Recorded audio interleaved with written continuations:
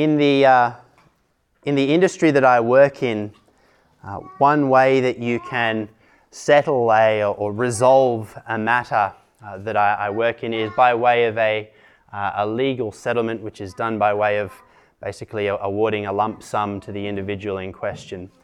And within the industry, for better or for worse, there is a lot of smoke and mirrors, some deception and whatnot that can occur. But in one of these conferences whereby a matter is settled by way of lump sum legal monetary payment, if one party says, particularly from the side of the fence that I work on, if one party says, "This is my final offer," you can take it you can take it to the bank, as it were, pardon the pun, that is the final offer. There will be no more. So apart from all the deception or whatever else that goes on, I should say, in the rest of the industry, this one term which we, hopefully you'll forgive me, which we sort of colloquially term the F word, this final word actually holds true. There is truth, at least when most people say the word. The fact that there is so much smoke, mirrors, lies, whatever else, potentially says something about the character of those involved in the industry that I work in. And without wanting to unduly put a focus on the industry that I work in, I think you could apply that more broadly, probably to any industry that you might work in. There is a lot that reveals the character of who we are, for better or for worse, but oftentimes, regrettably, as we'll go into later, for worse. What we are internally, in our hearts, will reveal itself in one way or another. It will show itself outwardly in our character. And oftentimes, this will be in our speech, and you can see this reflected if you've read through the verses which I posted in the group chat earlier in the week.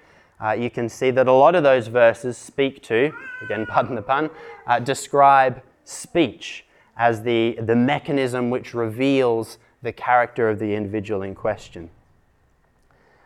So read with me Luke chapter 6, verses 43 to 45. Simple verses which you may well be familiar with, but nonetheless very illustrative of what I'm talking about. Luke chapter 6, verse 43 says this: "For no good tree bears bad fruit, nor again does a bad tree bear good fruit. For each tree is known by its own fruit. For figs are not gathered from thorn bushes, nor are grapes picked from a bramble bush. The good person out of the good treasure of his heart produces good, and the evil person out of his evil treasure produces evil. For out of the abundance of the heart his mouth speaks."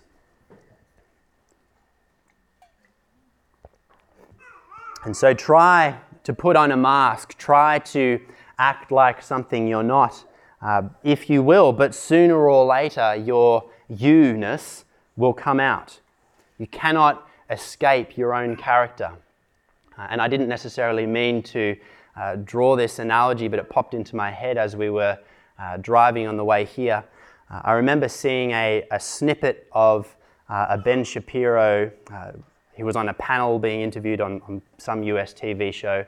And I haven't watched the whole thing, but he was on a panel with numerous others, one of which being I honestly don't know which way around it goes, but a biological male that was pretending to be a female. And whatever comment that he made triggered this individual such that the individual threatened violence upon him. And a commentator later pointed out that, well, probably, not necessarily across the whole of the board, but probably an actual lady wouldn't have responded in that way. This individual gave themselves away for the fact that they were male. They were more prone to violence, to aggression, even though they were pretending to be a female. So your you-ness will eventually play itself out, whether you put on a mask for a little while or otherwise. And even as we discussed after prayer last Wednesday, there was some discussion that went on with regards to the the sort of secular conservative movement that is somewhat increasing at the moment, by all means, pursue the Christian values that are present within some of conservatism. And this is good so far as it goes, but for those who are outside of Christ, the God-hating and evil heart of such a person will eventually show itself for whatever good fruits they pursue in the meantime. If you don't have the foundation, you will only have the fruits for so long. And this was, once again, to give a further anecdote, illustrated to me again as I scrolled through Instagram of a morning, and one of the advertisements that came up was for a particular gentleman called the High Performance Father, is what he terms his business. And he said a lot of wonderful things about being a man, being a father who leads, who provides, who has respect coming towards him. These are good things which I think we can draw from Scripture. But in amongst his profession of all of these good things was profanity with some frequency. And not that profanity is necessarily the mark that you would rule someone out with, but nonetheless it shows that he had some of the fruits of good, of even arguably Christian values, but his God-hatingness came out to a greater or lesser degree. So we will, even as we've done already, discuss various verses tonight with a few citations from Proverbs. The first one, if you'd like to turn there, being Proverbs 13, verse 19, and we will spend most of our time sort of under this head. So Proverbs 13, verse 19, assuming that I've got the reference right this time like I didn't a couple of weeks ago.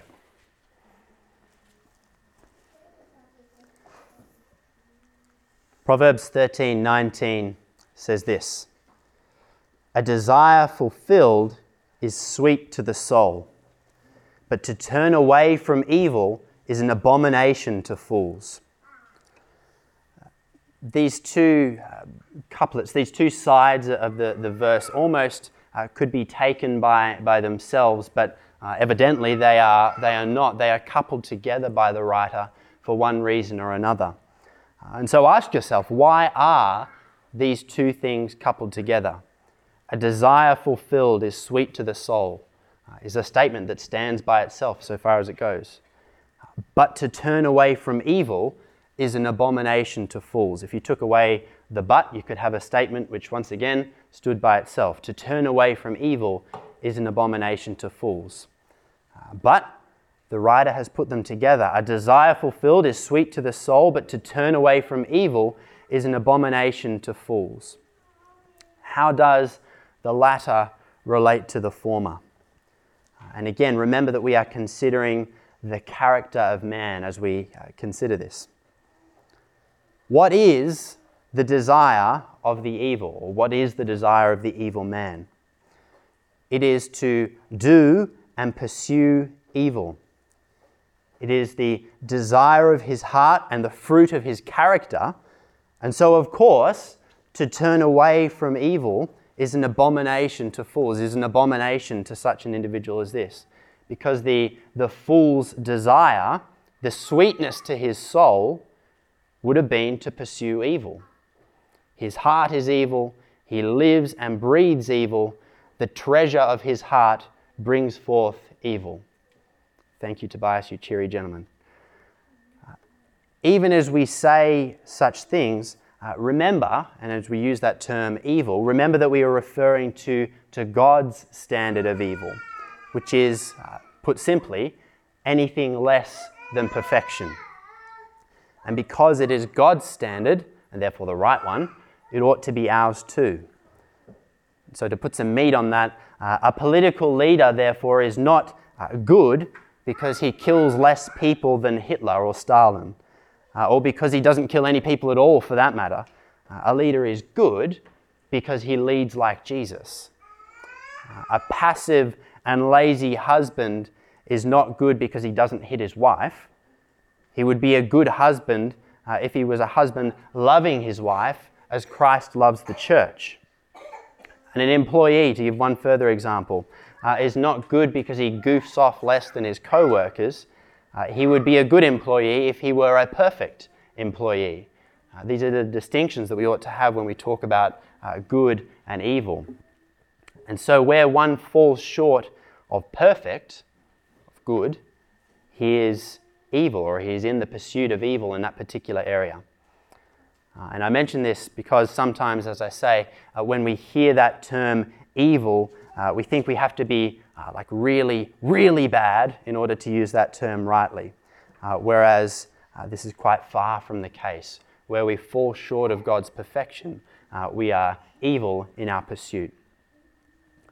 And so with that definition of evil in mind, being basically that which is the opposite of the character and standard of God, consider the true character of sons of Adam. All of those born after Adam who fell in the fall would be sons of Adam, with their character, with their disposition drawn toward that is evil and drawn away from that which is good. And this is the natural state that we are born into. There is a lot of talk today about the desires of one's heart. And I wonder what would happen if we were more plain and honest in the way that we described such things.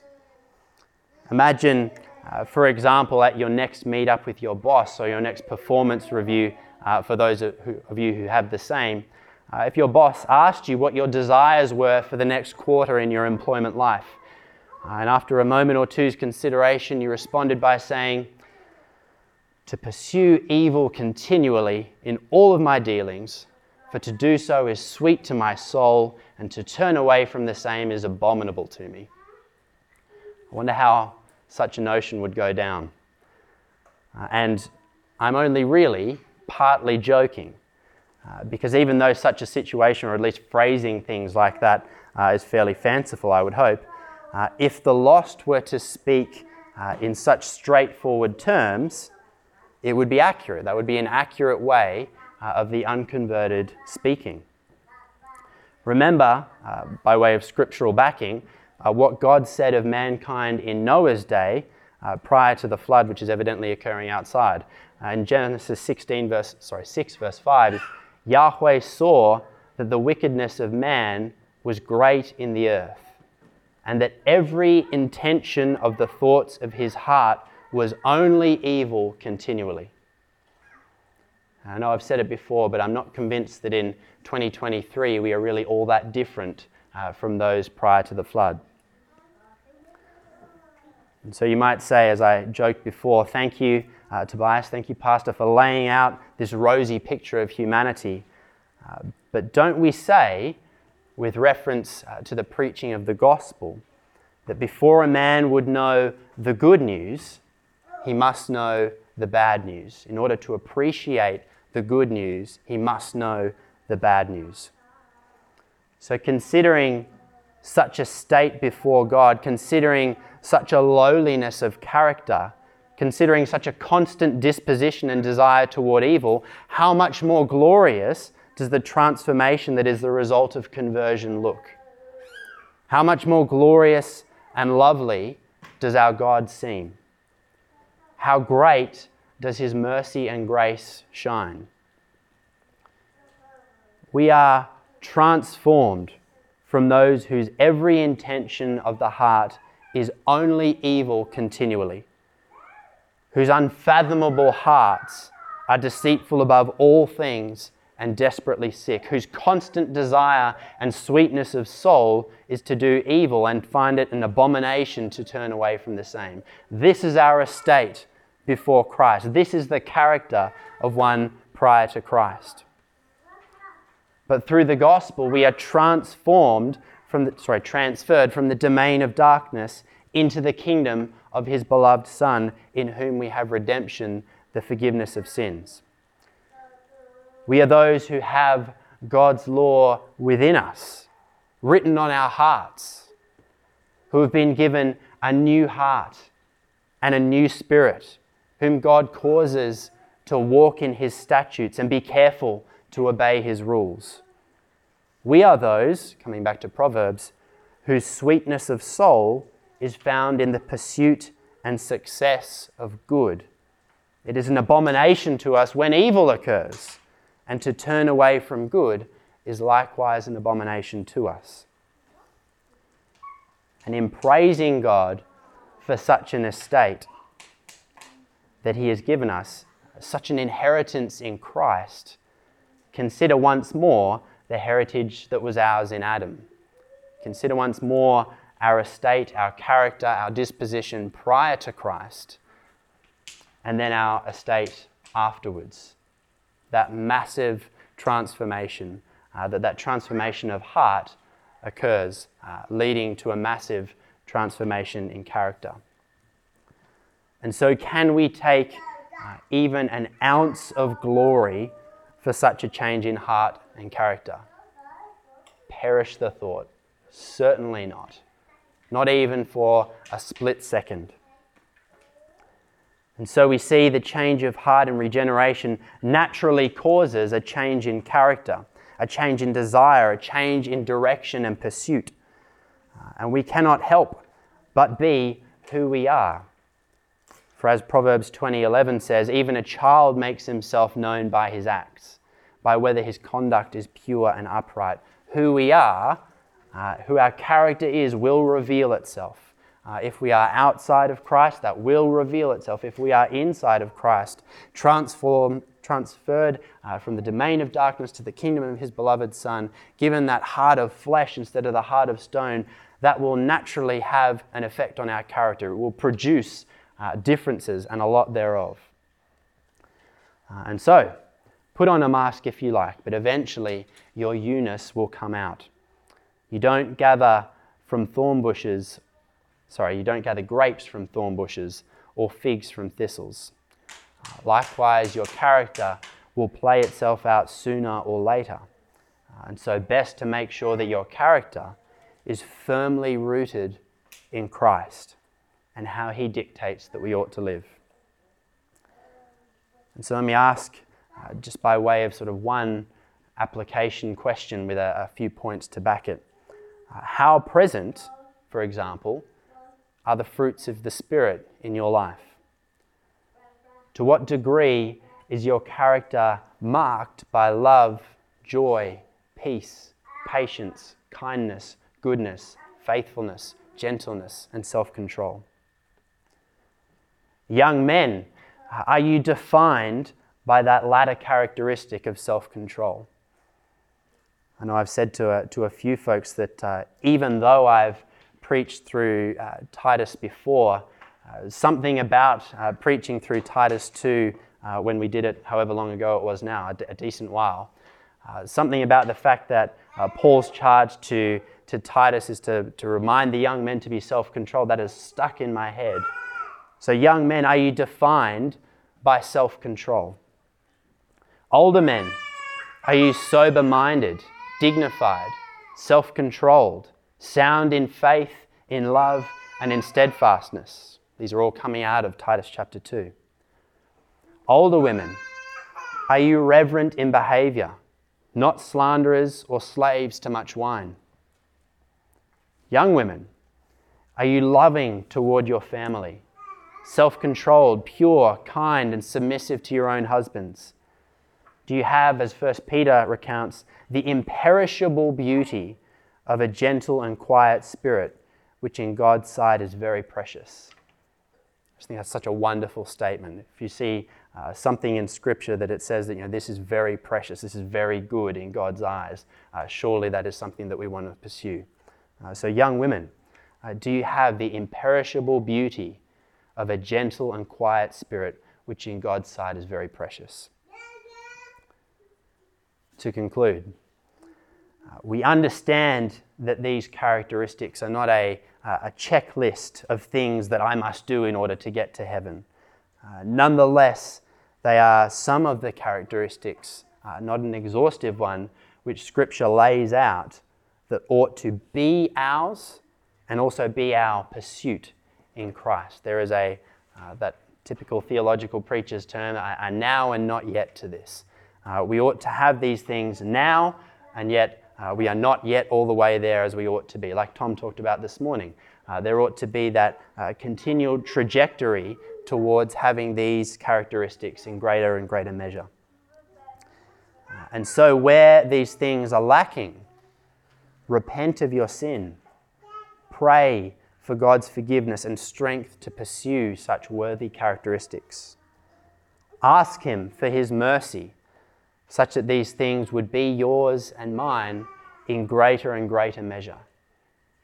And give Him thanks for the tremendous transformation that has occurred within us, giving Him all the glory for our change in estate, in heart, and in character. And as we move now to a time of prayer, the points are really much in line with that. And of course, by all means, shape your prayer by these things. Pray as things may come up as well. So pray for good character, repent of bad character, and praise God for the transformation within us. Pray for good character, repent of bad character, and praise God for the transformation within us. And I'll start, and then feel free to speak up as you will. Thank you, Lord, for your abundant kindness shown in the gospel, shown in the condescension of Jesus from heaven to earth, the example that He gave, and the price which He paid on behalf of those who are so lowly in estate as us, Lord. We reflect once more that nothing in our hand do we bring, but simply to the cross we cling. And Lord, you have given us rightness before you. And then day by day, moment by moment, if we will pay attention, Lord, you are seeking, Lord, though we are made new, you are seeking to make us new, Lord. So please help us to be attentive to the same. Not dulling down, not turning down the volume, as it were, on the call which you place on our lives, but daily and moment by moment, heeding your call, Lord, seeking towards the things which are valuable to you. And may this bring you great glory, and may it cause others, as your word talks about, to ask for a reason for the hope that is inside us. And help us in such moments to have a timely answer, which I pray that your Holy Spirit would bless. I pray it in your name.